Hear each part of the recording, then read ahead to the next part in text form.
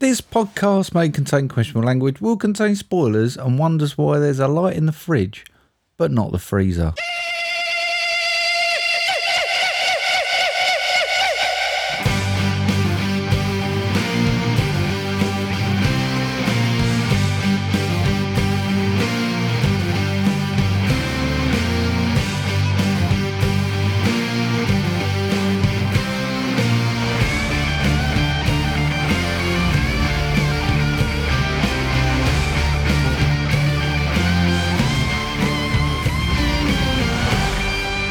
Hello everybody and welcome to episode 164 of Movie Drone. I'm not seasick, but I'm normal sick Steve.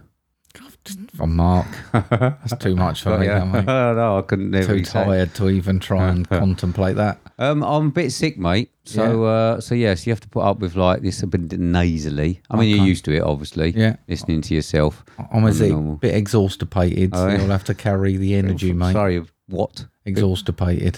What the fuck is that? Too tired to give a shit. Right, okay, there you go. Yeah. I don't know the answer to the light question. No. Interesting, though, isn't it? Not overly. No, got to be honest. When you've been eating as much food out of a freezer as I have, mate, these are sort of things that come to you. I bet it's like a second childhood for you. Oh, I hate it, mate. Or a second period. Like there's a period in your life, sort of like you had like a year or so, didn't you, recently? I bet you're reliving that, aren't you, eh? No, I looked at the peas today and was like, I would eat all of you peas. I need peas. There we go. So how have you been then, mate? It's been all right, mate. Missus been sliced and diced. Yeah, I know. I saw. She's back in. Went and picked her up from the hospital after her surgery. She was determined to get home. Not convinced she should have gone home, but with the way NHS is, I can't wait to get out the door. Okay. Which resulted in me getting her back full of morphine. Talking all sorts of gibberish, mate. Brilliant. Yeah. Hope you recorded it.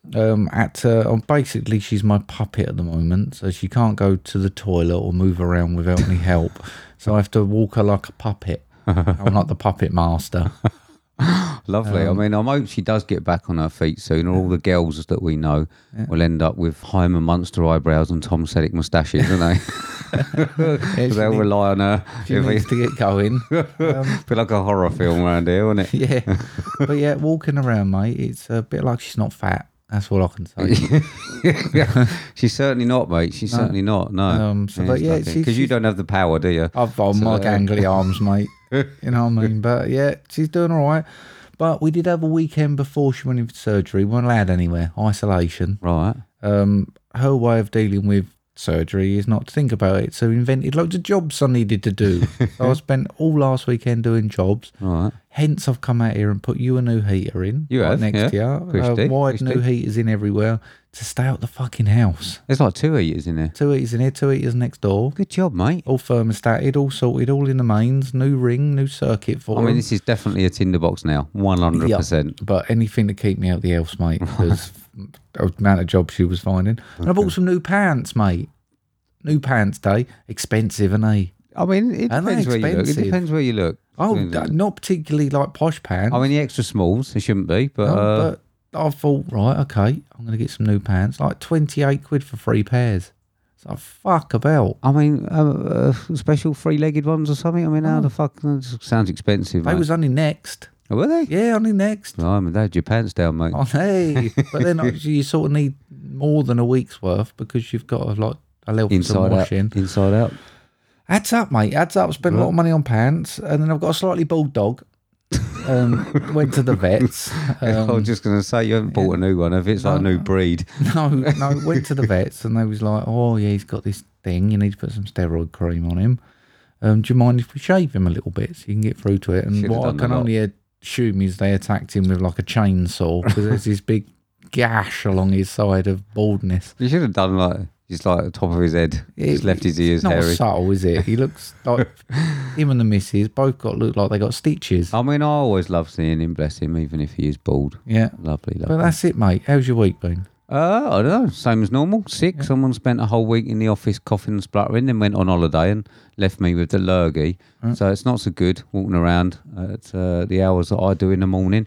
So not feeling too good. So might have to take a little bit of a back seat at times today. All right. We'll take it in turns then. Yeah, just sort of struggling to talk and all that. So have you had any knock on the door from last week. What an episode last week, eh? People loved it, didn't they? Yeah, I think thank you so much to Ian. It was really good. Really enjoyed it. Bit scary to start with. I was having a bit of a social meltdown. I could tell, yeah. Nearly didn't turn up, but because obviously Ian came and he had his PA with him as well, so it was all a bit. But he was fucking fantastic, wasn't he? And great People insight. loved him, mate. They did, loved yeah. him. I really enjoyed it. I'm not going to say keep getting loads of people down, Mark. You know what I mean? But if it's people like Ian, I say that every day. So thank you so much to him. Yeah. And I'm going to say thank you for you sorting that out. Well done. But no knock on the door, no. No, that's a shame. No. I mean, that would have been a good podcast story if Carlton Leach had kicked your head in, wouldn't it?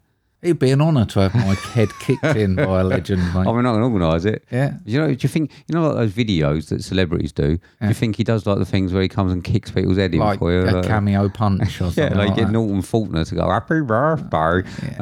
Because obviously he ain't doing a lot at the minute. But if you got Carlton Leach to come down and do that, it'd be brilliant, wouldn't it? Yeah. I'll be up for it, mate. Yeah, I'll be like a Facebook legend. Watch man get head kicked in by Carlton Leach. And I listen, the song, right? You only gave me a little snippet of it last week. It's gone off, isn't it? I mean, inundated. Well, it hasn't, has it? I mean, we've got two people. Well, I mean, one wanted it as a novelty present. I mean, we're getting there. I'm not quite sure whether Glyn has done what I said and lied about how many points he got on What's That Film so he could get a CD. But yeah, some people are asking for him and that. So have you got another little snippet just to see what beside B would maybe be like? Well, you'd have to get through the intro though. Right, okay. It's like 5-10 second intro. Right, okay. You're not having much of it, mate. Okay, come on then. Let's have a go. Little tiny bit. Okay. Take the piss. Oh, I mean, it's just like anticipation. It's a little bit funny, this feeling inside. Is that enough? Well, yeah. I'm not. I can't believe you didn't tell me you were going. I mean, I know why. Yeah, we all know why, mate. So what are you going to do with it now then, mate? What's that? Just come out at like Christmas and that? I suppose I've got it out of my system and I thought, I mean, I've been in studios before, recorded, but this was it embarrassing? Yeah. It was, yeah. Did they auto-tune it? Is that what it's called? Apparently not. This one, that one, no auto-tune on a tour, apparently. I mean, that one sounds like it. Yeah, got that, yeah. Second one, I think there might be a couple of bits on, but, you know. I mean, fair play for going and doing it, mate. I'm not quite sure that I could. I think I'd be a bit embarrassed. It was about one of the worst experiences of my life. It's getting worse, mate, isn't it? You'd think it would be quite fun. I was like, I quite fancy doing that. She bought it. I was like, actually, that's really nice. Gives me a chance to do it. And then they go, go on then, sing Monkey. I mean, it's going to be the gift that keeps on giving. I'm going to get hold of that audio. Yeah. Oh, yeah. Definitely. Okay then, mate. Yeah. Thanks for that. Have you got any real thanks? Yes, mate. I've got thanks to Right Stuff Reviews, to Collateral Cinema Podcast HQ, St Paul's Filmcast, WTM, What Should We Watch, Forza Crowd, Nerdvert, Ronnie Castle, Mike and Oscar, Timmy, Little Nick, Siegs, and the podcast that wouldn't die. Thank you very much, everyone, for the retweets on Twitter there. So I've got special thanks for people who've gone the extra mile, as always. Going to say thank you to Ian again, to Jill, to Cassie, to VHS Strikes Back, to Jamie Russell, Cinema Recall, Glyn, Sean Panda Nicholson, Emma at the Movies, Mr. Positivity, Wolfie T, Jamie Irwin, LJ Human, Ryan, the Movie Journey podcast, Ben and Paul from Film Bust. He's still going, Paul, isn't he? Isn't he? I mean, there's a little bit of a lull, but he's still going. Bless his heart. Apple Park Films, Chris Watt, and I just want to say, get well soon to Cassie. Forgot about that. Yeah. Needs to get please get well soon. It's an half hard work, mate. Fuck about. They've got 2 kids, right? Literally, just like, you shit, just leave it. I actually said to her tonight, you know what? I can see why you get so stressed, because all you spend your life is picking shit up after them. Like, they can start doing it themselves, have a shower, just leave the towel. You fold shit up, you walk back, and it's all scrumpled again. Like, I've literally just folded that up. They're calling me Mummy Mark at the moment. Oh, God. Because I just do all the shit. Tell me that. But I'm just like, man, they need to learn to do some shit. I'm telling you now, it's stressful. I mean, maybe they will do as they actually become adults, mate, and grow up. You know what I mean? There you go. All right. Yeah. Got promo this week, yes, mate. Hey everyone, this is Ryan L. Terry, film and theme park critic, screenwriting instructor, and figure skater. You know, there's something about the magic of motion pictures that's always intrigued me and ignited my imagination. I firmly believe that the greatest art in the world is the art of storytelling, as the great Cecil B. DeMille once stated. Whether it's diving deep into a film's theme and symbolism, just kicking back and enjoying a guilty pleasure movie for pure entertainment, or discussing my favorite genre of horror, I love sharing my thoughts and feelings about movies with my students, friends, and fellow critics. You may have heard me on shows such as One Movie Punch, Movie Drone, Epic Film Guys, Movie Geek and Proud, or Cocktail Party Massacre. And if you would be interested in me making a guest appearance on your show, send me a direct message. Would love to get the conversation started. You can follow my film reviews at rlterryrealview.com, that's real with 2 E's. You can also find me on social media at rlterry1 on Twitter, where you can join the conversation with me and the rest of #FilmTwitter. Thank you for listening, and I will see you at the movies. There we go. So that's the legend that is Ryan L. Terry. Real Views are a really good read, aren't they? Yeah. And you might not know, mate, but he's due on soon. Right, yeah, I know you're in charge of the bookings and stuff. What do you mean I don't know? It's a fucking Halloween film, for I know, God's but sake. you just sort of turn up and go, oh, we've got someone on. But yeah. Yeah. If it's a Halloween film, I know that a new Halloween film means that we have Ryan on. Yeah. It's tradition. It is tradition. Movie drone tradition. What a great tradition, isn't it? Yeah. You know what I mean? To have something that we all get together and do. Yeah, it's like the tradition we've got where every episode's a car crash. You can say that. Yeah. Brilliant. So I'm looking forward to having Ryan on. And please do read his blog, Real View. It's brilliant with 2 E's. Really thoughtful as well. Sort of thought out and goes into stuff and you think, oh, yeah. It's proper critic. I know. Yeah, I'm just not intelligent enough to think like that. So there we go. Yeah. Thank you very much, Ryan. Yeah, thanks, mate. All right then, mate. Play your music. Welcome to the Mark reads some film lines in some similar voices, and Steve has to guess the film from the lines read to get points game. Hashtag what's that film? There we go. So this is a quiz, and shouldn't have really said that Glyn might have lied just to get a CD. I'm sure he didn't. He's quite good at it. So who got what and what was it? Well, it was Football Factory, mate. It was. Apparently a little bit hard. I mean, it was a difficult one. I mean, Well, Jill, LJ, Emma. Nothing, mate. Paul got 1. There's Right. only 2 scorers this week. Paul got 1. right. Guess how many Glyn got? 5. 5. Yeah. I mean, like I say, I did say you might as well lie if you want a CD. Yeah. He did mention that he would like a CD in the actual DM about how many he'd got. So I'm not quite sure whether he's lying or not. Maybe he can let us know. I'm sure he wasn't. I got 3, mate. Yeah. I told you, didn't I? You did. And I didn't think there would be anyone that scored, and I was close. Yeah. Close to that. Yeah. So I wonder if it's going to be as hard this week. It's always hard for me. I don't really enjoy it. Well, I'll say enjoy. Well, I don't know. This one will be easier for people. Would it? Not necessarily you, but this one will be easier for people. Right. Normal people. Normal people. Okay then, mate. Go on then. Let's get it going. 5 points in, mate. What's that film? Show me the way home, honey. Not sure about the accent or the line delivery. No, I might. I mean, listen, I'm probably not going to get it from that, mate. No. 4 points in for everyone else. What's that film? What do you mean for everyone else? I'm not fucking out yet. All right. I'm doing all right. Well, people might have got it. They might be like 5, 5 Okay. fives. All right. So Just writing me anyone off. who hasn't got it so far. What's that film? Son, your ego is writing checks your body can't cash. Take it's American. Yeah.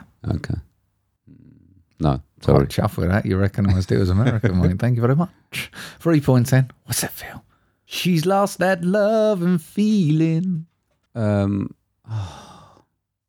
even gave you a little bit of a tune now. Not convinced is it. I mean, the tune is in the film, but I'm not. Right. Okay. I mean, should I really get that from that? Is that like A lot of people will, mate. A lot of people will. right? Okay. No, I don't know. No? No. Here's your big one then, mate, for 2 points. What's that film? You can be my wingman anytime. I mean, You can be my wingman anytime. oh, is it? Yay! Well done, mate. Was that actually you singing the song? No, I don't. Or is it a line? No, there's a line in there. Oh, is it? Okay. Yeah, I think Right, he I don't said feel- something along the lines of, well, she's lost that love and feeling. Right, I don't feel that's stupid. Ironic then. line. But I Right. just thought I'd have to tune in. Okay. Just as a little clue. There you go. There you go. Right, carry on then. Everyone else then, 1 point. What's that feel? I feel the need for speed. I Okay, all right. Dumbed it down a bit this week, have you? Yeah, Right. Had to, mate. Had to, didn't I? Lot of upset people. I think if they don't get it 2 weeks, they're like, I'm not playing anymore. Well, I don't blame them, mate. I don't know stop how they people feel. playing. Okay, all right. So please let us know what you did get, if you got it, and on DM, let us know how many and what you think it is, and we will confirm or deny. There you go. All right then, mate. Moving on. Yes. This is Mark's mail sack. begging tweet. Fucking filled the fucker though, didn't I? Begging tweet. Mate, we're done for a couple of months. The problem is you know, like I try and sort of have a look at the socials. I'm not really sort of at the moment. I'm out and about and I'm on my feet and running around. So I hope I have chosen the correct question to answer again. Okay. Because there was so many. Yes. And I believe we had a quick conversation about which one. I'm just hoping I got it right. Well, fingers crossed, mate. Yeah. So, mate, I mean, we still can get some in. We banked can, some. yeah. So obviously you've sent your questions in, quite a few. Please bear with us. We will get round to Every all one of them. Yeah. So bear with Even us. the shit ones. Yeah, we won't tell you which one it is. Not necessarily the late ones. We need a quick one. No, just please bear with us. Obviously, we will get round to them. It'd be a surprise, wouldn't it, whether your question's in there. What a little surprise for people. Yeah. Fucking we keep giving, don't we? Okay then, mate. Yeah. Moving on. Oh, no, actually, where can people send questions to? They can send us via Twitter or Instagram, which is @movie_drone, or via email on moviedronepodcast@hotmail.com. Excellent, thank you. If not, Mark will be sending out another begging tweet in around about 8 weeks. Okay, moving on. This is the next section. This is the section that we love to call Question time. Question time. Question time. Time for the question. Question time. Question time. Question time. Time for the question. Question time. And there we go. Sorry about it sounding rough. That's all right. Sound rough. I can't really laugh. If I laugh, I Make you cough. sound a bit manly, mate. Makes Does a change. it? If I laugh, I cough. So it's quite lucky that you're not very funny I tonight. can't wait to hear your muttly laugh tonight. Then. Well, it might not come out. So, okay then, mate. So we did get a question in. We did. Who was first? Because you promised first person. Let's see your face. Mr. P. Hey. Yeah, you're there, are you? Yeah, I am, yeah. So Mr. P says, are there any actors who tricked you into thinking they're great based on one or two performances, but then every other time you see them, they're not that good?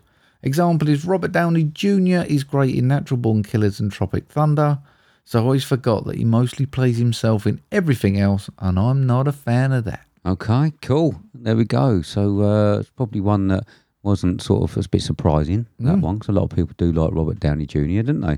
So, mate, I'm interested. Who you got? I've really struggled with this, mate. All right. I'll be honest with you. Because I wonder whether sometimes it's because people get typecast rather than they're not actually that good, and you just end up not liking the shit they're putting out. But that does that make them bad? And I think it's more the quality of roles and the lack of ambition when you're doing it for a paycheck. So if you're one of these really successful people, you start off really great, and then you start rolling like 40 millions, and I just think they're a bit shit, but they're just banking money, aren't they? And perhaps these big paychecks are ruining people's creativity. We've seen with like Pig with Nicolas Cage, where actually I would have maybe put him into this category a little while back, and now he's out of this category. So I've struggled, and there's plenty I'd say I don't like, but I wouldn't say they're not good. Okay. So just because I don't like someone, it doesn't mean they're not good. They're probably very good at what they do. Okay. So I've only got a couple. What do you mean a couple? Well, two. Right. Okay. Because I wrote a lot down, and then I was like, actually, no, that's just, I don't like them. Right. That's not that they're not good. Right. So I've got to accept that, like, I can't actually judge their talent. Okay. So my first one is Melissa McCarthy. Right. I don't think she's good. Right. Okay. Sorry. So is there like some films that you thought she was good in? Like Bridesmaids, I thought she was hilarious, mate. Right. And I wonder if she comes under the same thing as typecast, because there's certain films now where I'm bored of her. Right. And Okay. I don't think I suppose versatility comes down to being good, doesn't it? And some of these like Emma Stone and that, where they can play different things. So whether you're typecast or just only good at playing that character, I don't really know. Okay, so I suppose I've got roughly the same sort of thing, but I've got Russell Brand my first one. So I loved him when he played Aldo Snow. Yeah. In those, what was it, Get Him to the Greek? Yeah, and Forgetting Sarah Marshall. That's it, yeah. But then he's playing the same sort of character, being kid stuff and that, and he's doing things like Arthur. So I thought he was going to be actually quite a good comedic actor.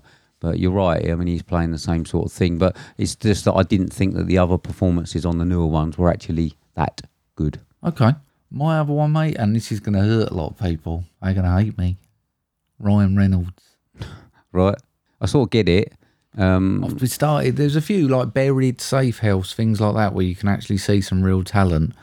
And I just see him dialing in, and he's popular and he's making money, but fuck me, are they bad? I mean, I don't know. I mean, I quite like them sometimes. They do great. I suppose I have to be in a certain mood. We were saying that we were going to go and see Free Guy. We haven't. Yeah. Not me and you, but me and Jill. We were saying that we were going to go and see it, and we just haven't. And I think you're probably right. It's sort of like that effect where we know exactly what we're going to get, and it's like one night we might just go, do you know what? Let's go down there. We're in the need of a bit of comedy. Yeah. But yeah, I sort of get it. Okay, did you not put Brendan Fraser down? I'm surprised. Brendan Fraser? Yeah. No, he's great in everything. Right, okay. Great in everything. Okay. I mean, like I say, done the Mummy and stuff like that. He's having a bit of a resurgence at the moment, actually. I just thought that obviously after the Mummy, he did go away. I know he had problems, but yeah, he's a little bit of a resurgence. I've got Macaulay Culkin.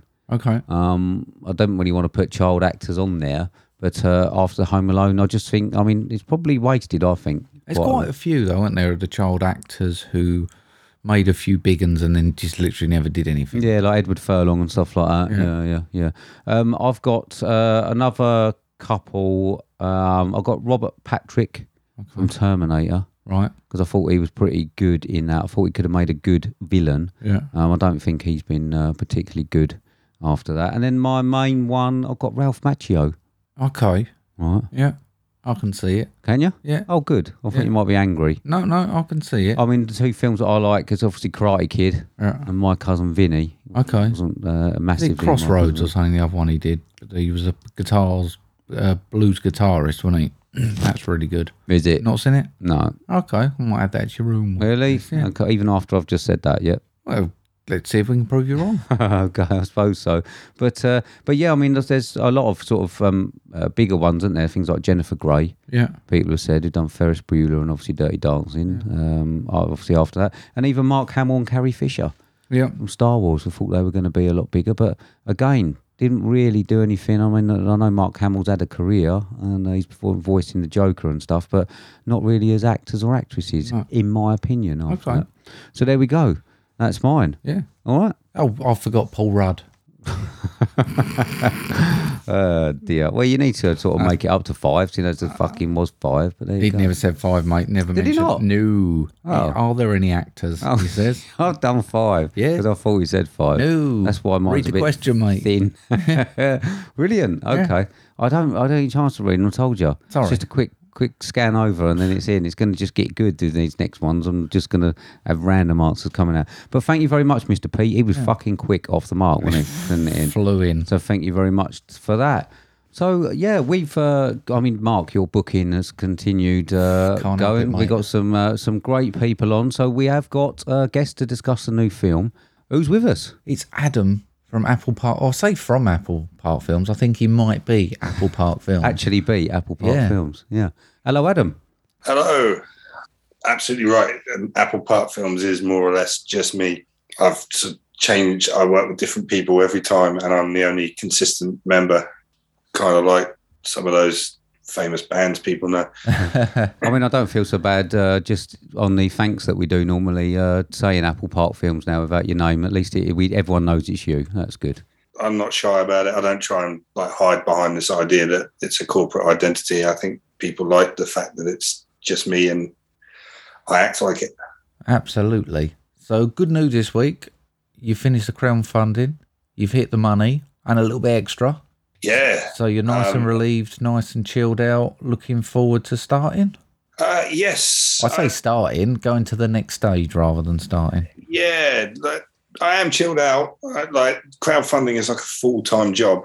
Yeah. And I work in education, so I had like the 6-week holiday to do the majority of it, and that was fine. But like the past week and a bit, I've been back at work. So it's like having 2 full-time jobs.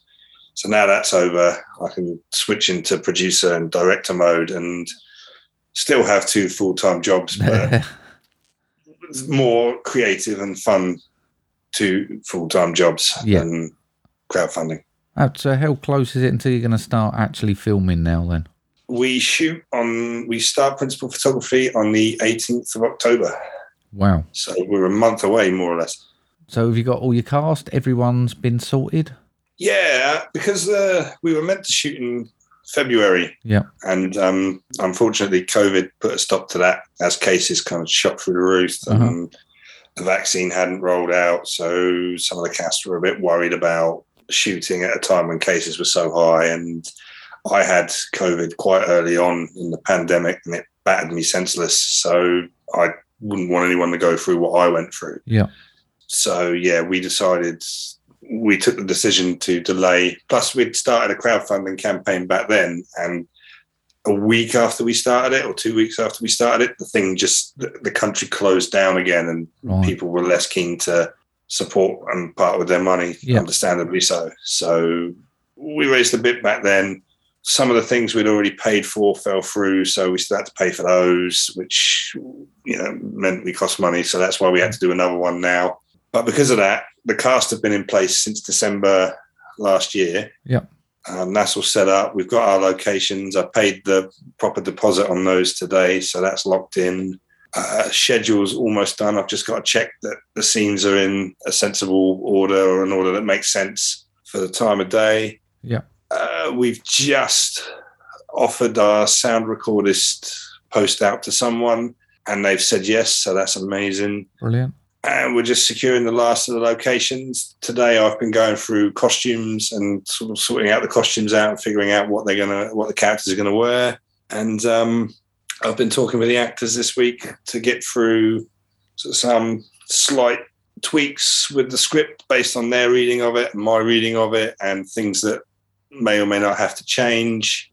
And it's moving. It's moving at full speed, if you will.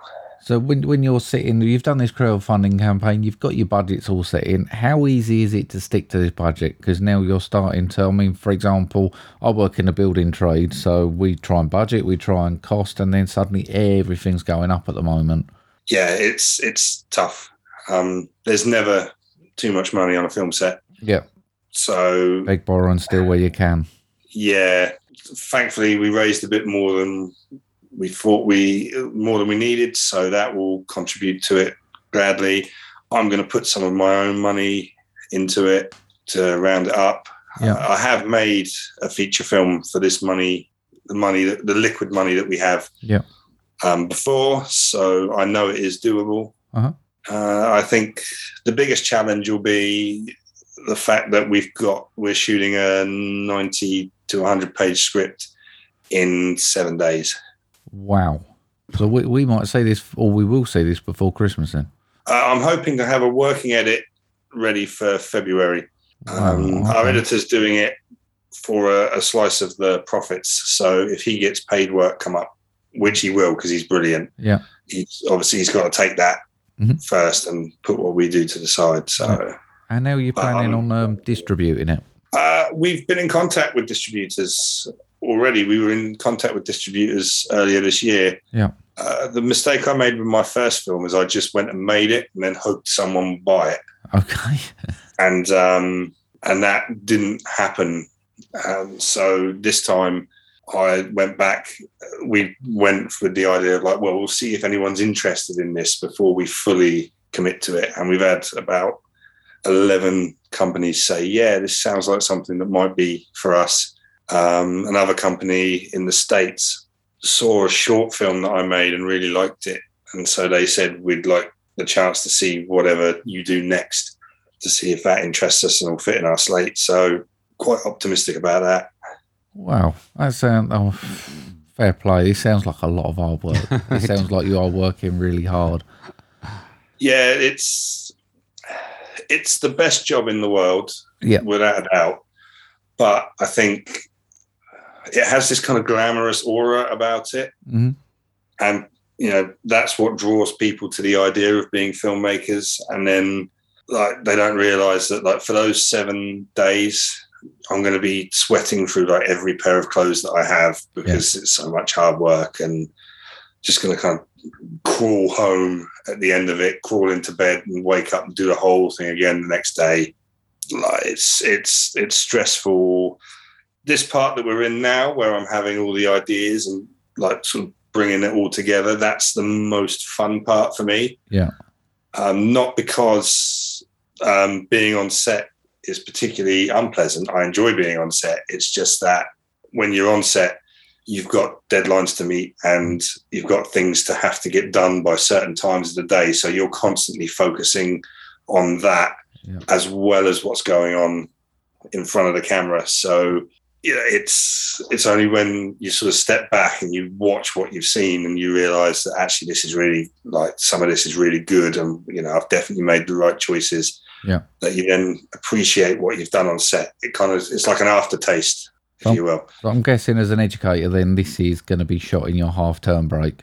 No, I'm quite lucky. I'm a casual worker in education, so I'm shooting it the week before half-term. So you do get a break. To relax. I was going to say, you actually going to get any downtime before? I made a short film for an anthology back in 2018, and that was only a 1.5-day shoot, and it was a fairly easy shoot. Everything went smoothly. We didn't overrun. We didn't have any, like, major issues come up, and I went to work the very next day, and I fell asleep in the morning meeting, and my friend was sliding across the table to kind of block the head teacher's view of me sliding across the table as I fell more asleep. That sounds good. But I mean, we've purchased the watch party tickets, so we're really looking forward to doing it. We're hoping to cover it on an episode later in the year as well. But we're really looking forward to sitting around with everyone, sitting there and getting our first view of it. Yeah, I'm looking forward. We're still figuring out quite how we're going to run that. We're not sure if we're going to run it and show the very final version of the film, or run it like a test screening where we're like, this is the version that we think is good, but we'd like some audience feedback on it, and you bought the watch party tickets, so we'd like your feedback on it. Don't ever listen to us. We're idiots. But yeah, so we're not sure if we're going to do it, which way we're going to do it, but it should be fun. You know, it's great sharing a film with an audience. It's nerve-wracking, but, like, it's great as well. Yeah, it must be great to know that all these people out there were happy to sort of invest. It seems to have sort of everyone's taken on board on it. It must be a lovely feeling. It is. It's and we've had people that, like, someone we don't know from the States invested, like, a really big chunk of money in it. Nice. You know, about £1,600. You know, for people who have never met us to go, yes, this idea resonates with me, and I really want to see you make it. Is it's a really powerful thing. That sounds good. I mean, I just want to. It's more of a question out of my interest than possibly if anyone wants to hear. But I watched one of your tweets come through the other day about there was a piece of music you was trying to resist from buying to put in the end credits. And hearing you've got all your score and your music done yourselves, but when it comes to stuff like that, how much of the budget? I've always wondered, like, if you're going to put a song in a film, how does that work? Do you pay just for the song license? Do you have to pay on your revenue? Do you pay on each play? You have to pay for the motion picture license for the song, and then it depends on, obviously, the song and the performer. So if you want a Beatles song performed by the Beatles, that is going to cost you a lot. Yeah. If you have a Beatles song performed by someone who's not the Beatles, it costs you less, but it's still a Beatles song, so it still costs you quite a bit. So you can eat for a lot. I was only really kind of like half joking with that. I thought it was I was messing around with. I was listening to the soundtrack, and I had my iTunes on random, and that track came up next, and I was just like, actually, that kind of works. Yeah. it's got that kind of, someone pointed out that it has like that a sort of humorous juxtaposition to the tone of the film. Yeah. But I have every confidence that our composer Imran is going to write a bit of music that will smash it out the park. Yeah. From what you're saying with the bits you've listened to, it sounds really, really strong. We're really looking forward to seeing it, mate. Oh, thank you. I hope I don't let anybody down now. No pressure. Yeah, I mean, I'll take it. There's no refunds available for the watch party, so yeah, you better make it good. Right, so we've asked you on to talk to us about a film as well. Part of sort of what we do a little main review, and we're hoping to do that with Amaya as well. We're hoping we can do a full episode on it when we get there. But in the meantime, we've decided or asked you if you come on to talk about a film.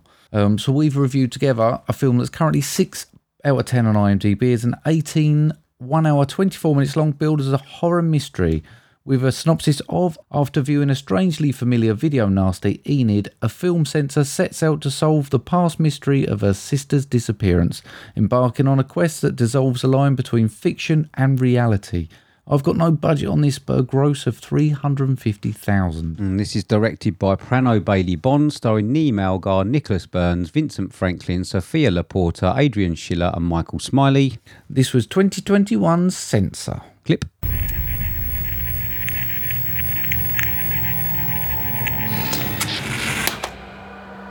There's this actress. I've got this feeling that it's Nina. My sister. You know, if someone did take her, then they're still out there. You've never been clear on exactly what you remember. You'd be surprised what the human brain can edit out when it can't handle the truth. Someone's losing the plot. There we go. So, are you a horror fan, Adam? Do you know, I used to say I was a horror fan. And then over the past sort of couple of years, I've worked with some real horror fans. And I've started to question whether or not I actually am a horror fan or if I'm just a film fan that likes a lot of horror films. Right, okay. Because I've seen people like rave about certain horror films and say, oh, this is absolutely amazing. And I've watched it and thought, oh, this isn't really my cup of tea. Right. But it has a real strong following within fans of the genre. Yeah. I mean, I've seen this labelled as the best British horror film in years. I mean, like I say, I've struggled this week, Adam, with being thick, and I don't think a film like this has helped me a lot. But I didn't really think that it was that horrific. Yeah, I don't know. I everything about Censor was kind of primed for me to love it. Mm-hmm. I love video nasties. It's what I wrote about when I was at university. It's one of my favourite aspects of film history. I've got collections of video nasty films at home. I genuinely find them fascinating, and how our sensibilities as a society have changed over time. And so we've come to accept films that, you know, less than 40 years ago were banned outright, and we were told we can't see them because they're damaging and terrible. So like this film, everything about it was primed for me to love it. And I liked it, but I didn't love it. And I kind of came away thinking that I almost felt a bit sad that I liked it, but didn't love it, because I was so primed to love it, if that makes sense. Yeah, definitely. It makes definite sense. Mark, what did you think? Well, I sat down and watched this with the missus, right. First time watch, and we got to the end and she was like, well, that was crap, wasn't it? I was like, no, that was brilliant. Right. And she was like, explain. And I was like, I don't know why I love this film, but I love this film. So I've gone back twice and seen it. So I've seen it 3 times now. And I think I just about get it.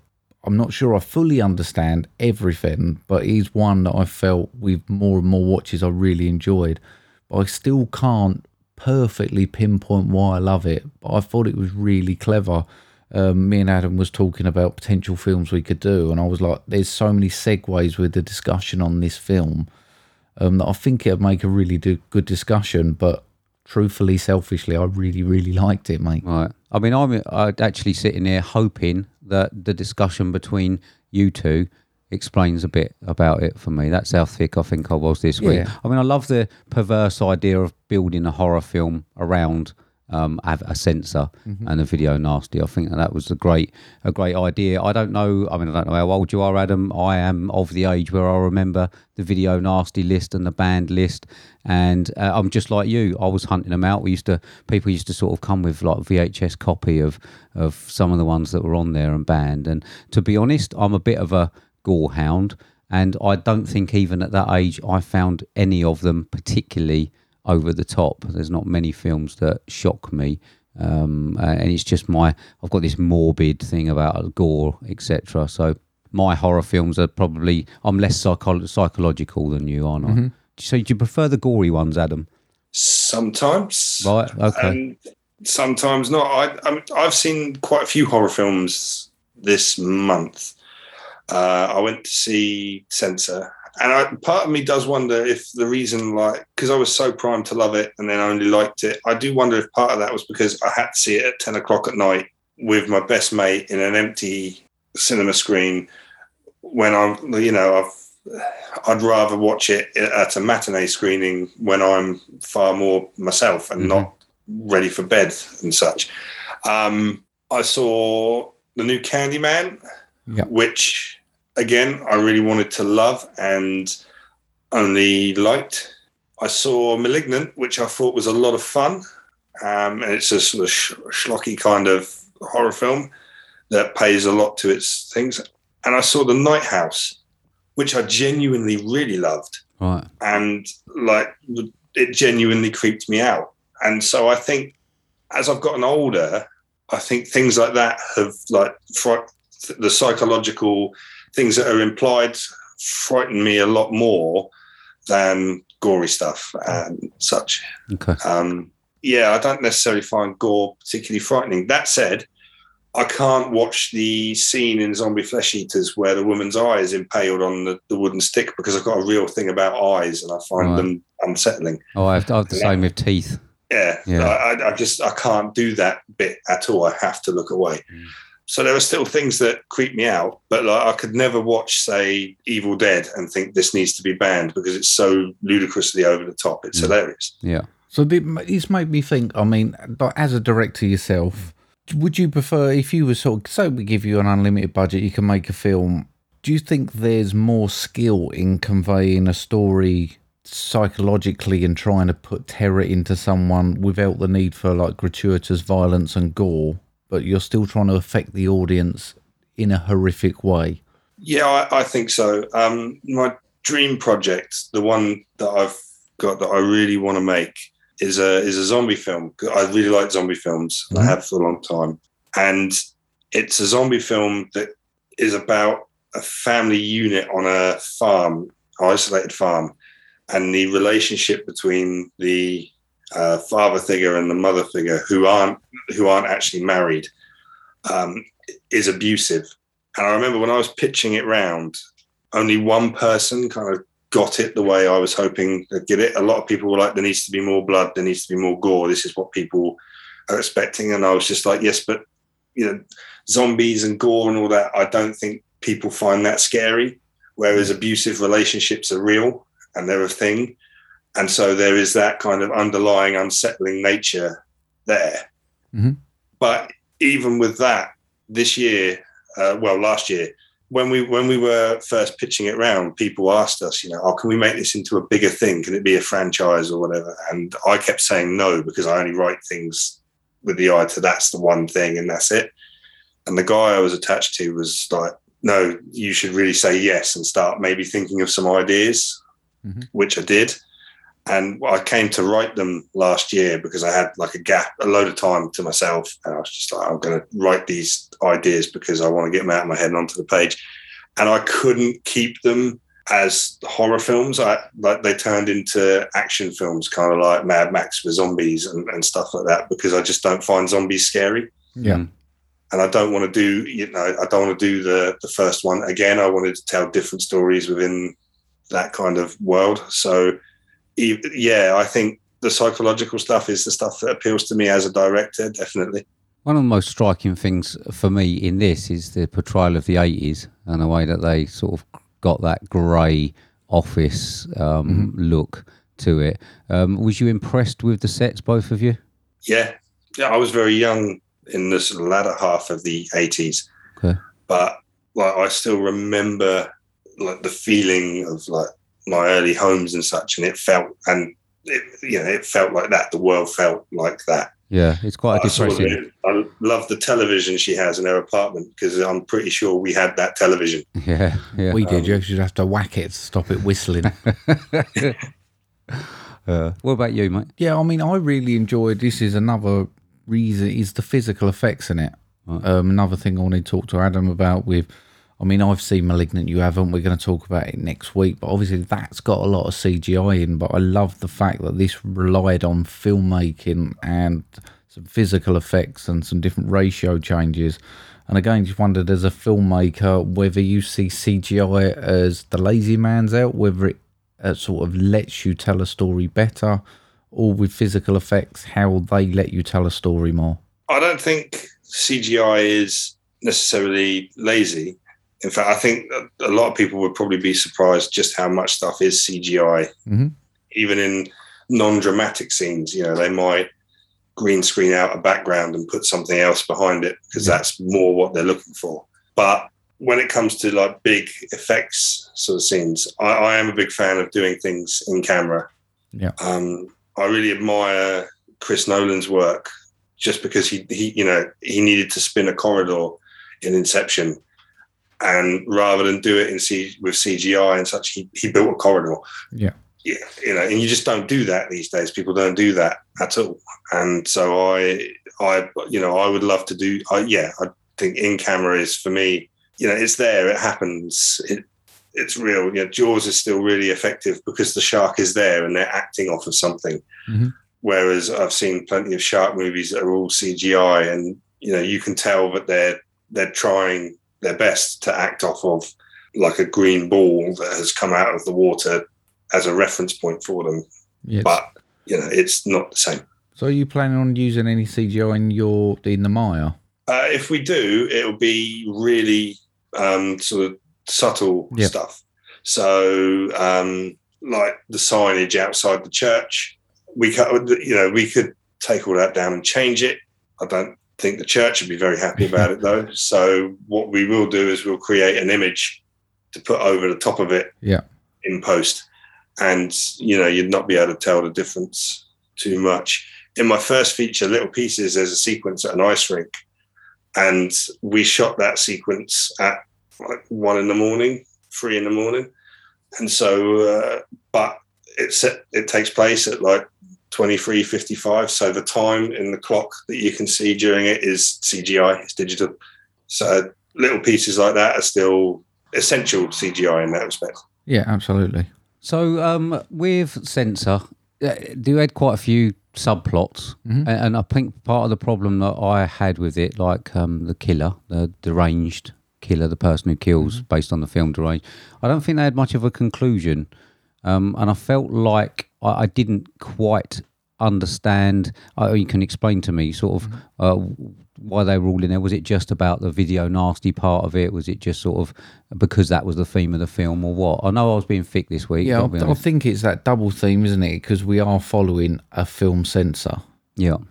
So when they are talking about trying to blame the effect on these films that are having on people, and I thought it was quite clever in the way that they had done it. So the censors were there to protect everyone else, but in a way, because the censors have to watch all of this stuff, she was getting affected as well, and her sort of inner madness in, I suppose, her PTSD over what happened with her sister, and the way it actually turned her mad as a censor, I thought was a good, clever double layer between her protecting but her exposing herself as well. All right. What do you think of her performance?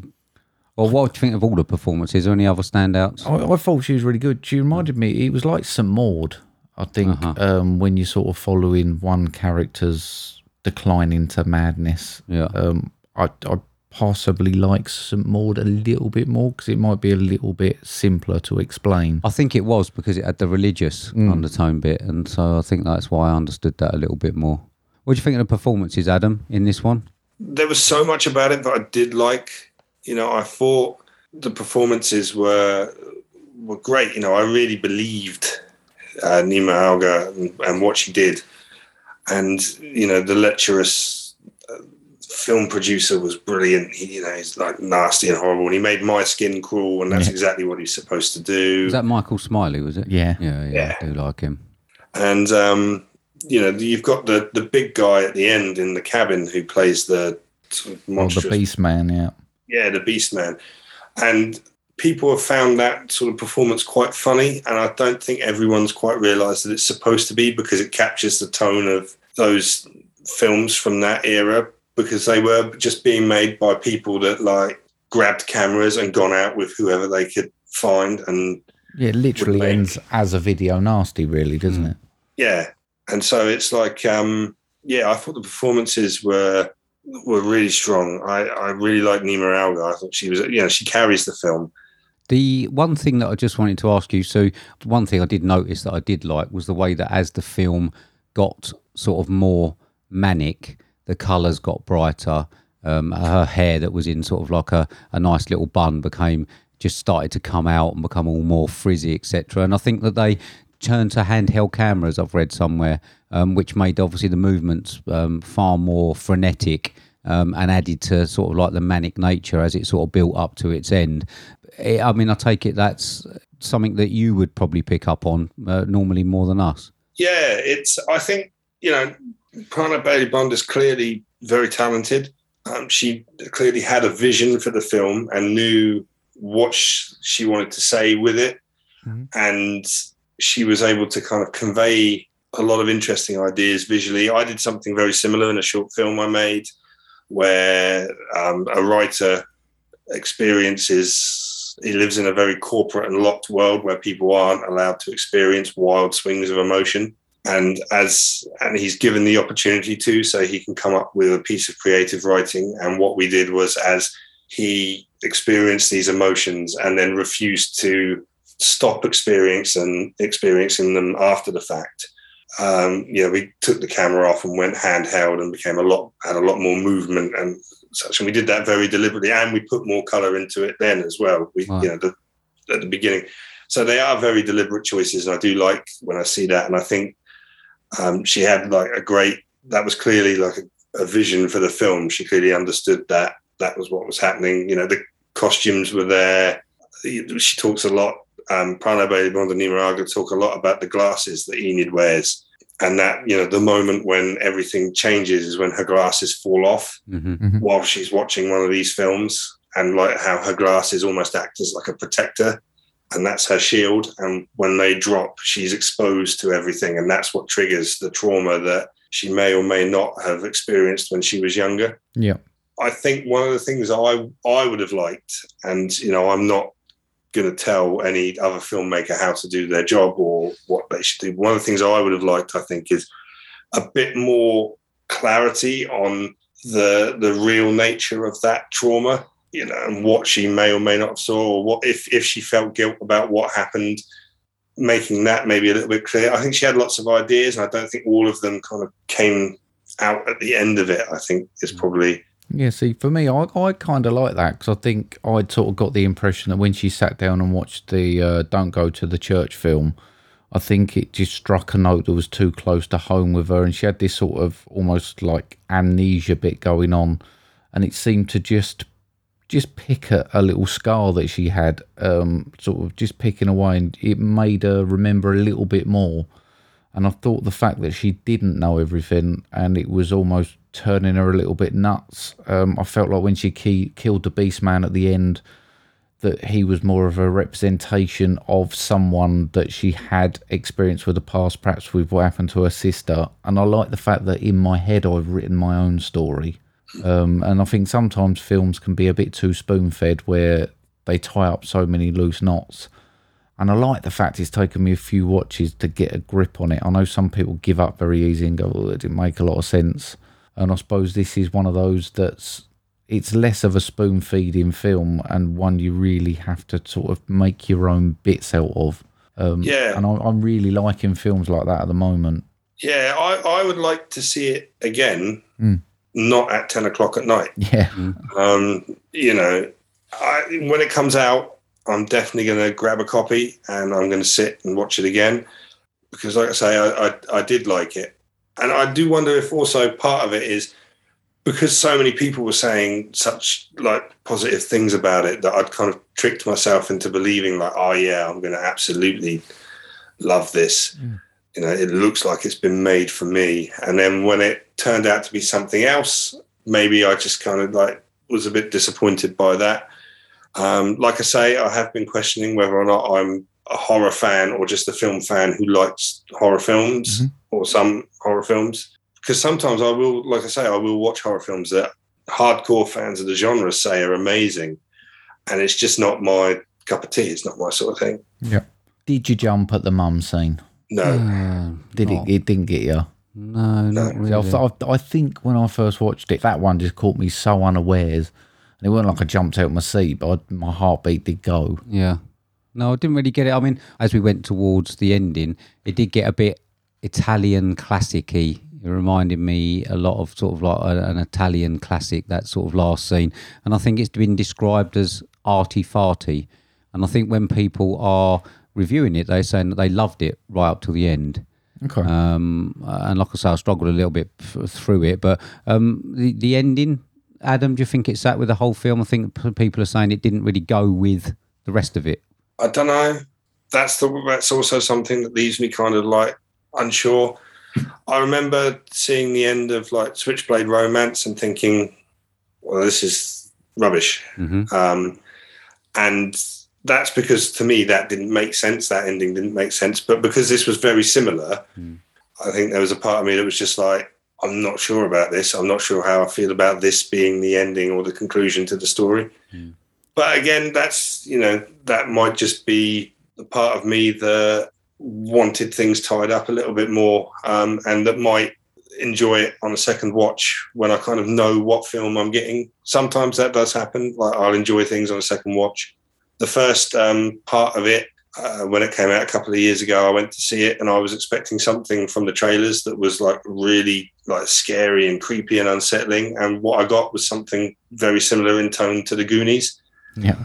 And so when I went to see it, when I saw it a second time and I knew I was getting something similar in tone to The Goonies, I was like, oh, actually, I really like this take on it. I like this film. But because I've been sold one thing and gotten another, the first time I watched it, I was just going, I don't know how I feel about this. And I do wonder if maybe that's part of it with Censor. Maybe I was sold one thing and I got another. And when I see it a second time, knowing what the film is like, I'll enjoy it more. It's interesting that you mentioned like Saint Maud, because like that film was my film of last year. And I remember leaving the cinema and not remembering walking to my car because I was so affected by the ending and what had happened. And I don't know if this was trying to do something similar, but for me at the time, it didn't quite work. You see, I've watched, like I say, I've watched it 3 times now. I paid particular attention to the last 20 minutes on the last one because I was like, I am going to crack this. And I might have got it wrong. I might have got it right. I don't know. But for me, it's the point where a mental stability starts going with reality versus delusion. And I think, I believe she does go onto the film set. I believe she does kill the Beast Man. And the fact that Alice Lee, the actress, freaks out and she so desperately wants her to be her sister and she's not, is her complete breakdown. And I don't know if you know, obviously the proper ending where she's outside the 70s house and all smiling, all happy, is the book cover from previously in the film when she goes into the video shop. And it's that point where she's perfectly censored her sort of daydream, if you like, to make it very nicey, but it's those behind the scenes bit when it cracks and you see the actual, like the mum and dad in distress or her sister sort of either angry at her for what's happened. And I think it's really, really clever when I watched it the last time. Right. And I really want to see it again already. Right. I don't know why I wouldn't say I'm obsessed with this film. I'm not going to say it's my favourite film ever. And I've not got a ridiculously high score, but I'm really enjoying trying to pick it apart and trying to find out what the director was trying to put across. I think it's quite it's quite a risk, isn't it, for a director to make a film that different to everybody who watches it. I suppose it's easier, is it, to make a gory one? Yeah, I think so. I think you get like you have an established audience for that, definitely. And I'm toying with the idea of doing a body horror film after I do The Mire, but it's taken me a long time to kind of think about the idea, and I'm currently looking for a writer to bounce ideas around off. I've got a couple of candidates that I'm going to sit and talk to soon. Well, if you need a victim in it, Adam, Steve's always wanted to see me be killed on camera. Definitely, 100%. I mean, if we can just discuss snuff film, maybe that'd be perfect. Yeah, you want to see me gone, do you? Yeah. I've picked that because I know there's a definite audience for that, and everything I've done so far has had a genre, but it's also been quite tied up with drama. So I'd like to do something that's a hard genre film. Yeah. Even the little horror film I made for the anthology is a horror comedy, and it's, I think, more comedy than horror overall. So on the basis of this actual film, I mean, the whole idea about it is around a film censor. As a filmmaker, again, the effect that these films, they say, can have on people, how much do you buy into that, and do you as a filmmaker hold responsibility for people's actions? Or do you think it's harsh that people turn around and they blame computer games, they blame the films? Are you just putting a film out for entertainment's value, or are you actually trying to censor in your head thinking, should I put that out? And I have strong opinions on this because, like I say, I wrote about it when I was at university. I don't think that films are inherently malicious or responsible for people's behaviour. Mm-hmm. I do think that films can act as triggering points for people who have like underlying trauma. Yeah, I think that's entirely possible. But as a filmmaker, as someone who creates things, you can't hedge your bets on whether or not someone's going to have an underlying trauma and be triggered by what you make. You have to make something that's honest and true and is your vision. Yeah. And really, if it triggers someone's trauma, then it's not your responsibility. It's the responsibility of whoever or whatever gave the person the trauma in the first place, and whatever's allowed that person to fall through the cracks of the system so that they've not been able to deal with that trauma in a way that brings them some resolution. Yeah, that's my view on it. Yeah, I think me and Steve would applaud you for that, because I think we both really like brave filmmaking. We like people. It's silly things like, I'm not trying to glorify it at all, but we've had certain films where I always say some filmmakers edge away from certain things. Like, you can get an example. I always say very few filmmakers are brave enough to kill the kids. And I think when you actually do a scene like that where they do it, it's more honest filmmaking, because in the situation it's going to come, unfortunately, not everyone's going to survive. And I think that comes across in bravery in putting it across to us, rather than hedging your bets and just playing a safe game. Yeah, as you kind of move up the scale and you're given more money, and you're then sort of expected to return more money. Yeah, you've got to. The principle is that you try and make things that people will want to see. Yeah. You've also got that idea. I think, people find the idea of killing children quite reprehensible. Yeah. And so they might feel uncomfortable with it. For example, I could never write anything where a dog dies because I absolutely love dogs. We're with you on that one. We don't like that. No. But I was genuinely surprised when I saw Crawl, and with Sam Raimi and Alexandra Aja being involved, the dog made it through to the end. Yeah. But like I was relieved it did, because like that was the tensest thing for me. I loved Crawl. I thought it was amazing. But as like the end kind of rolled around and it was getting more and more insane with like the amount of flooding and so on and so forth, like the thing that kept me emotionally involved in the film was, is the dog going to die? Please don't let the dog die. Yeah. We're exactly the same. Yeah, but it's a good double bluff thing. I think if you've actually attached yourself to a character, an animal, anything in there, and they can play with your senses, sometimes it goes against you, sometimes it goes with you. But like you say, if you can attach to something, that becomes your point of wanting to watch that film. Yeah, it's like, I think in Crawl, we just sort of established that the Kea Scaladario character was a good swimmer. So like, I wasn't as worried about her when when it floods over an entire house. Yeah. Which is a concept that to me seems utterly ridiculous anyway. Yeah. I wasn't worried about her, but the dog is defenseless, you know. And like it came down to me and my best mate saw that as well, and like we were both sat in the cinema. Like, if one of them's got to go, let it be the dad. Right, back to Sensor then. Do we want to do some scores? Yeah, I think so. So we normally score out of 100, Adam. So we'll give you 10 seconds to think about it while we go to Mark. Mark, what's your score for Sensor? 83. Is it really? Yeah. Okay, you really did enjoy that one. I did. Then. Okay. Blimey. That is quite high, isn't it? Adam? I gave it 3.5 out of 5. So I suppose tapped up to 100. That's about 70. Yeah. So good solid score. Yeah, it is. Yeah, I mean, like I say, I've had one of those weeks when nothing makes sense. So, yeah, I didn't really find this one any different. I've got 51. Okay. And I think that the thing is, every film that I've watched this week requires a rewatch. Yeah. So I should probably wait for it though to watch it in my own house. I've got to be honest, rather than going back to the cinema to watch it, because I'd be afraid that I would get the same sort of thing. I'd just go back for the popcorn, mate. No, I know you do. I know you do. There's an amazing special edition coming out through Second Sight that I'm definitely going to buy when it comes out. Just, you know, because I am interested in the film, and like I say, I do think that maybe if I watched it a second time, at a time when I was more into watching it, you know, I think I would enjoy it more. Yeah. Especially now that I know what it is that I'm watching. But like 10 o'clock at night is no time for me to go to the cinema to watch a film. No. The worst thing for me is I think that on this first watch, I was actually wishing that I was watching one of the video nasties that we saw clips of. Yeah, it's a shame. It's a lovely length, though, hour and 24 minutes. No, it's not the one you've got to sort of get yourself ready for. You can, just what I say, I'll keep going back and watching it. It's got a lot going for it. It just didn't really get me first time.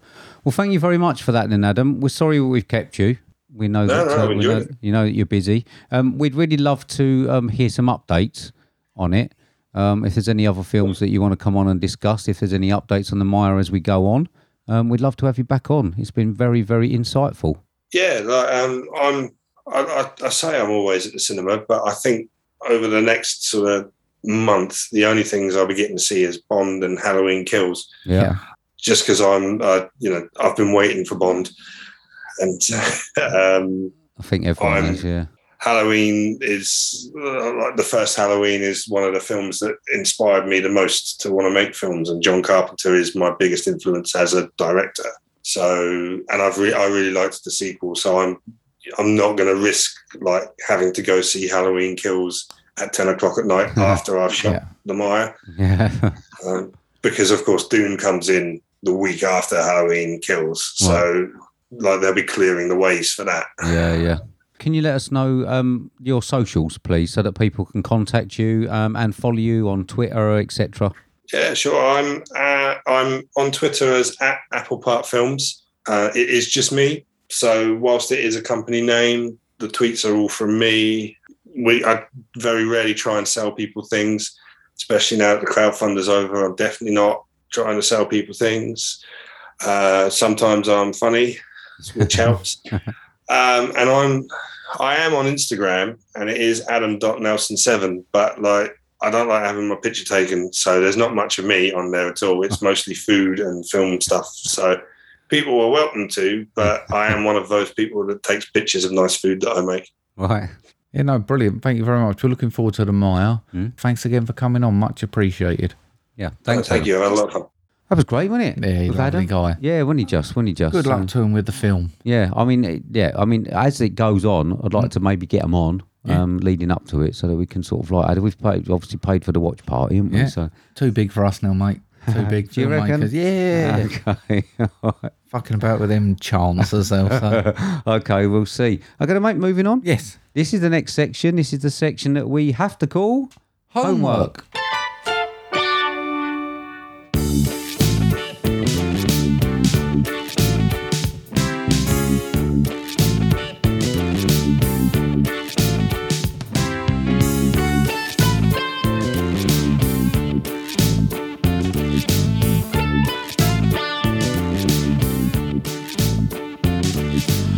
There we go. So this is the section where we give each other films that we love and the other one hasn't seen in the hope of uncovering hidden gems. What did I get from you this week? I gave you a film, mate. It's currently 7.2 out of 10 on IMDb as a 1 hour, 50 minutes long build as a drama horror mystery with a synopsis of a married couple grieving in the recent death of their young daughter are in Venice when they encounter two elderly sisters, one of whom is psychic and brings a warning from beyond.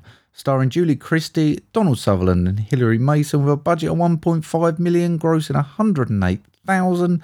1973's Don't Look Now. Yeah, I've got to be honest, I really wanted to like it. I can imagine that it's right up my street, or should be.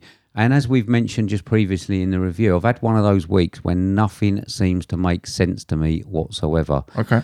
Now, this is exactly the same. Mm-hmm. It certainly is another example of how mood and timing can affect the viewing. So on the first viewing, fell asleep 6 times. Okay. And I am tired, you know what I mean? It's sort of like afternoon after work. So I had to start again. I started again all the time, and I managed to find one day where I managed to stay till the end. I do still have the problem with the classics. And is this classed as a classic? I think it's coming under cult classic now. Yeah, okay. It's of this era, the overacting. Mm-hmm. I do struggle with that. Okay. Sometimes I love it, like Devils. Yeah. Remember? I thought that was absolutely fucking fantastic. But I expected something quite flamboyant. Mm-hmm. This had moments of flamboyance that I didn't expect, nor did I think sort of fitted with it. We'll get onto those a little bit later.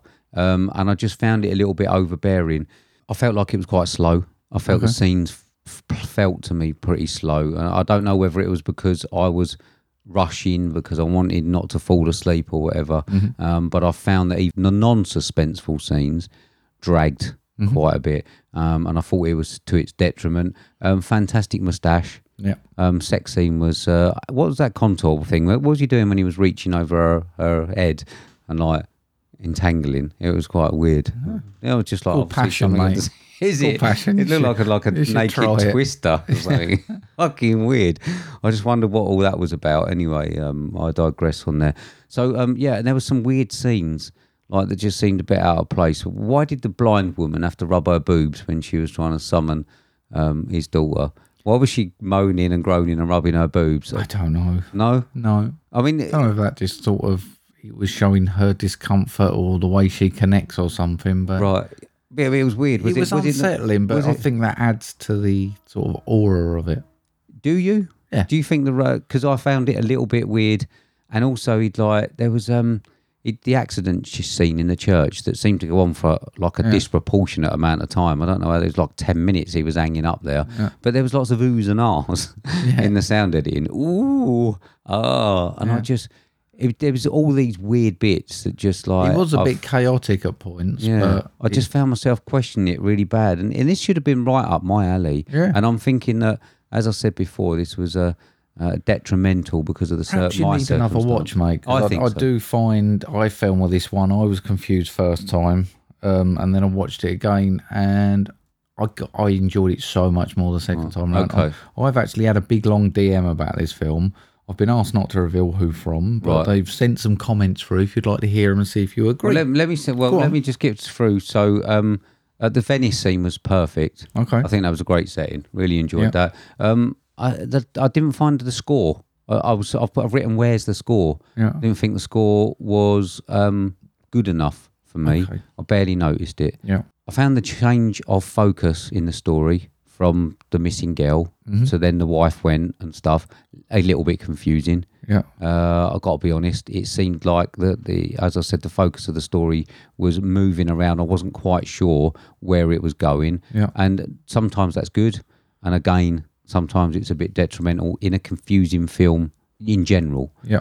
We had like weird men in white jumpers running around. I didn't quite know who they were helping out, and I mean, just getting to the end, I know that I've actually had a look online, and I know that it was left field for everybody, and I know that there was this underlying thing about a serial killer going around killing people, drowning women, I believe, wasn't it? That was but that just last scene, it does say when you actually read up about it that was sort of left field for everybody. It just came out of the blue.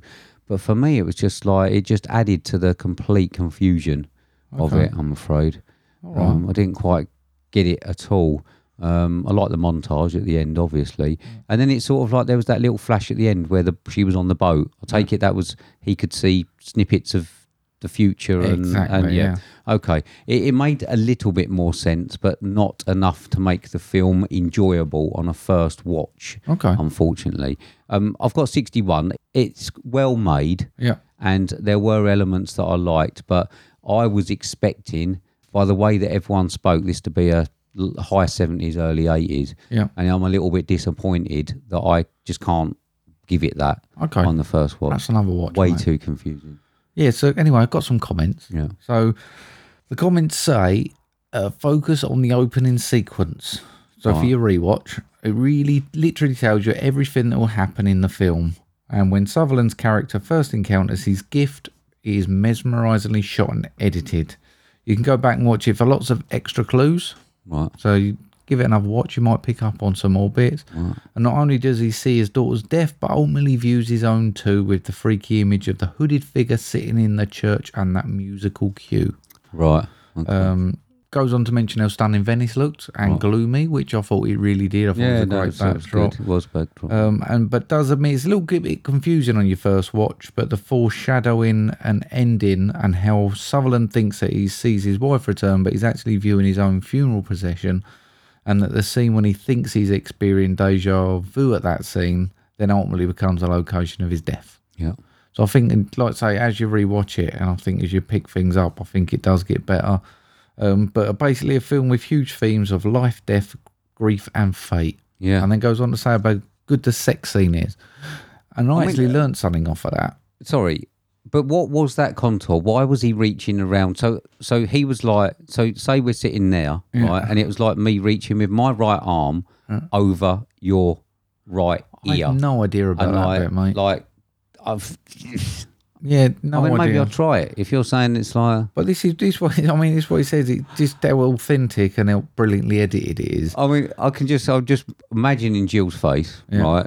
If all of a sudden she has my armpit in her face. Yeah. I mean, I'm just imagining that. I mean, try it, mate. I'm going to. Before Sunday, so she don't hear this. But yeah, one thing I didn't notice on that scene, and it didn't clock with me, because there's a sex scene come on, me and the missus watching it, and I was like, bit random, isn't it? But it wasn't until it was pointed out to me, but this is the first tenderness and first time, because she almost repaired mentally at the meal or whatever. Mm-hmm. This was the first time they had any intimacy since the death of the daughter, which I didn't cotton on to. When someone said, I was like, perhaps it fits in better in the film than I expected it to. No, I've comments. Yeah, I mean, I've got it written down about that. It's just that weird arm contour thing that he does. It's just very, very weird. Can't say I noticed it. Terrific moustache, though. Yeah. Terrific moustache. Front or bottom? You could have one of them if you take your beard off. Yeah. Yeah. Perhaps I'll have a go, mate. Yeah, go on. Yeah. Yeah. Try it. So I've given you a 2014 film directed by Kaya Roach Turner, starring Jay Gallagher, Bianca Bradley, Leon Burchill, Keith Agius, Berin Schwert, Luke McKenzie, running time of 98 minutes, budget of $1.4 million, don't have a box office, 6.2 on IMDb, 82% on Rotten Tomatoes, with a synopsis of a talented mechanic prepares to battle his way through hordes of flesh-eating monsters after his sister is kidnapped on the eve of a zombie apocalypse. I gave you a bit of fun, 2014, Wormwood, Road of the Dead. Yes, you did, mate. Yeah. That's how I watched it. Yeah. Mrs. was like, what the fuck are you watching? But you know what? I really enjoyed it. Yeah. Yeah. I got a good, you know when you get, you're watching a film and you think you can tell whether you're going to like it or not. Yeah. You get that feeling inside you. Straight away I thought, I'm going to like this. And it reminds me of like a little Australian Shaun of the Dead-esque type thing. I just loved the way it moved. Like 5 minutes in, he's shooting his wife and daughter.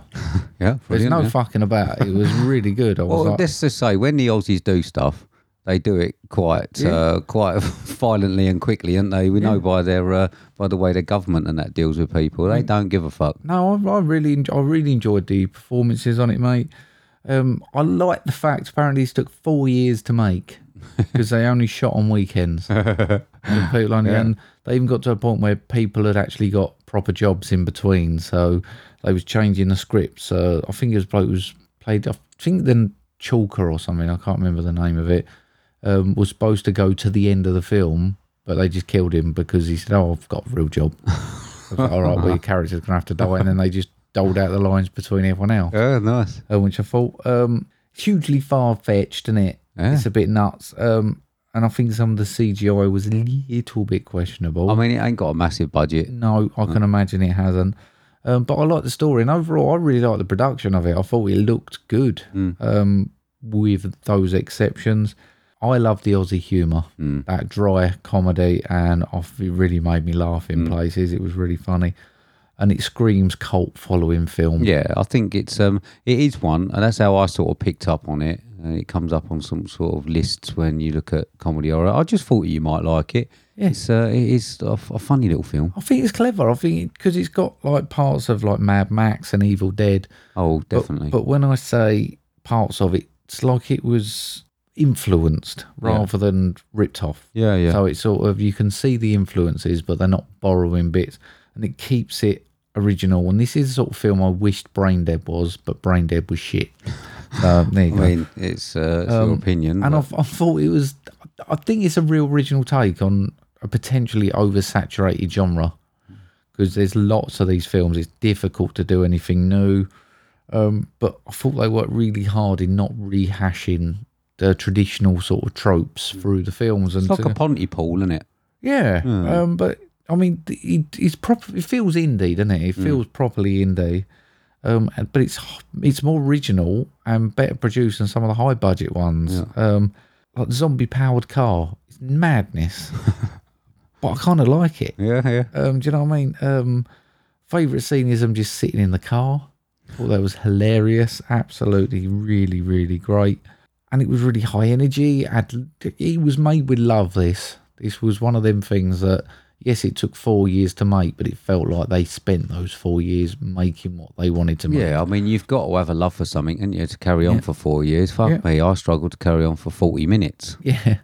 I mean, I struggled with Bianca Brady's zombie powers, if you like, being able to control some of the zombies. I think I like the idea, and I think it would work well. I think they needed to spend a bit more time explaining it and working with it, because I didn't really get it. But I like the way they tried something different. I've just got full marks for new ideas, effort, and originality. It's a lot of fun, and I've got 80. Have you? Fucking hell. It was fun, mate. 80? I really enjoyed it. Yeah, it's just one of those. I want to get it. Do you? Yeah. It's just one of those that you know that people are going to have missed. Yeah. Isn't it? I like that sort of I want to thing. get a copy of this. It's good fun. 80 there, Yeah. one with Road of the Dead. Yeah. Brilliant. Okay. Oh, I'm really pleased then, mate. I'm glad. It was a little bit of a... disappointing. Over the last few weeks, I've been looking at my scores thinking I've got to move away. If you look at my scores at the moment, they're all in this little tight area, but I'm really enjoying all the films. Right, okay. I can't help it. No, fair enough. That's I don't good. just want to change my scores because I don't want to be the same. Okay. But I'm enjoying them, sorry. All right. Well, let's see what we can do about that in a minute then. Yeah. So, what you got for me this week, mate? Cheery little number for you, mate. I've got your films currently 8.1 out of 10 on IMDb. 12A, 2 hours, 1 minute long, builds a biography drama history. With a synopsis of Paul Rusesabagina, a hotel manager, houses over 1,000 Tutsi refugees during their struggle against the Hutu militia in Rwanda, Africa. Starring Don Cheadle, Sophie Okonedo and Joaquin Phoenix. $17.5 million budget, grossing $34 million. 2004's Hotel Rwanda. Blimey. Okay, let's hope I don't break my record of 6 times I've fallen asleep on that, but it sounds like a heavy one. This is where, remember I told you I went away, I read the book about the Rwandan genocide. Right. Tried to find a film about it. Right. Quite an interesting one. Okay, there we go. Right. Horrific. Okay. I'm going to give you a 2008 film directed by Jean-Francois Richet, starring Vincent Cassel. This is part one of a two-parter, mate. So this is budget of $50 million, taking $46.3 million at the box office, 7.5 on IMDb and 82% of Rotten Tomatoes, with a synopsis of the story of the notorious French gangster Jacques Mayrin, with the focus on his life before the early 1970s and the events that led him to being declared public enemy number one in France. So I'm giving you 2008's Mayrin Killer Instinct Part 1. Oh. I think is it Mayrin? Mesrine? Never heard of it, mate. I wouldn't have a fucking clue. I'll have a look. It's two-parter. Okay. So I wonder what you're going to get next week. Might watch both then, mate. Just in case. I would. Yeah. Okay, so yeah, we're going to give you that one. A little bit of a French film. Thanks. There, right. So I like French. Have you seen Bracco, the the TV show. That's No, fucking mate. great. It's You really can good. keep telling me about Bracco. I'm not watching it. Okay, everyone should watch Bracco. Right, so what are we doing next week then, mate? Malignant. Malignant? Yeah. Okay. All right. Exciting, isn't it? James It is Wan. exciting, yeah, it is exciting. I've heard very good things about it. I believe you've seen it already. I think. haven't you? Might done. Can't say No, I nothing. haven't. So yeah, that would be interesting to do that. Little building up to a little bit of horror, aren't we? So doing horror films every now and again. Looking forward to, as we say, getting Ryan on for the crescendo. Yeah. All right. Exciting. Okay then, mate. So do you want to reiterate how people can get us on social media? Yes, mate. They can get us via Instagram or Twitter, which is @movie_drone, or via email on moviedronepodcast@hotmail.com. Excellent. Please do with all your questions and comments and stuff. Sorry I've been a bit Tom Dick, mate. Sorry about that. I can't say that I've been any better, mate. No, and I've been a bit thick as well this week. I'm putting it down to the cold and the tiredness. But having serious doubts about my ability to actually function as a human being at the moment. So doing well there. So there we go. So are we all done? Yes, mate. Right. So thank you very much for listening, everybody. Yeah, thank you. Paul, you should be round to this one in around about, well, I'd say Year and a half. Year and a half, yeah. See you then. Yeah. Well, say goodbye then, Mark. Goodbye then, Mark. See you later, everybody. later. Thanks for listening. Bye. Bye-bye.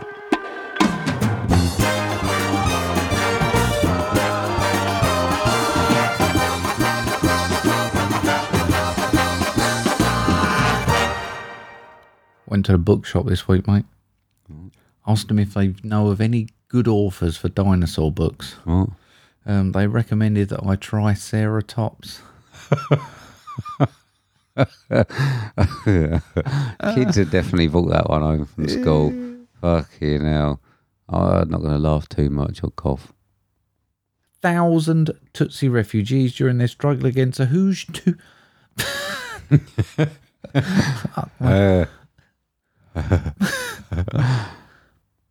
Directed by Jean-Francois. At least we can both fuck up at the end.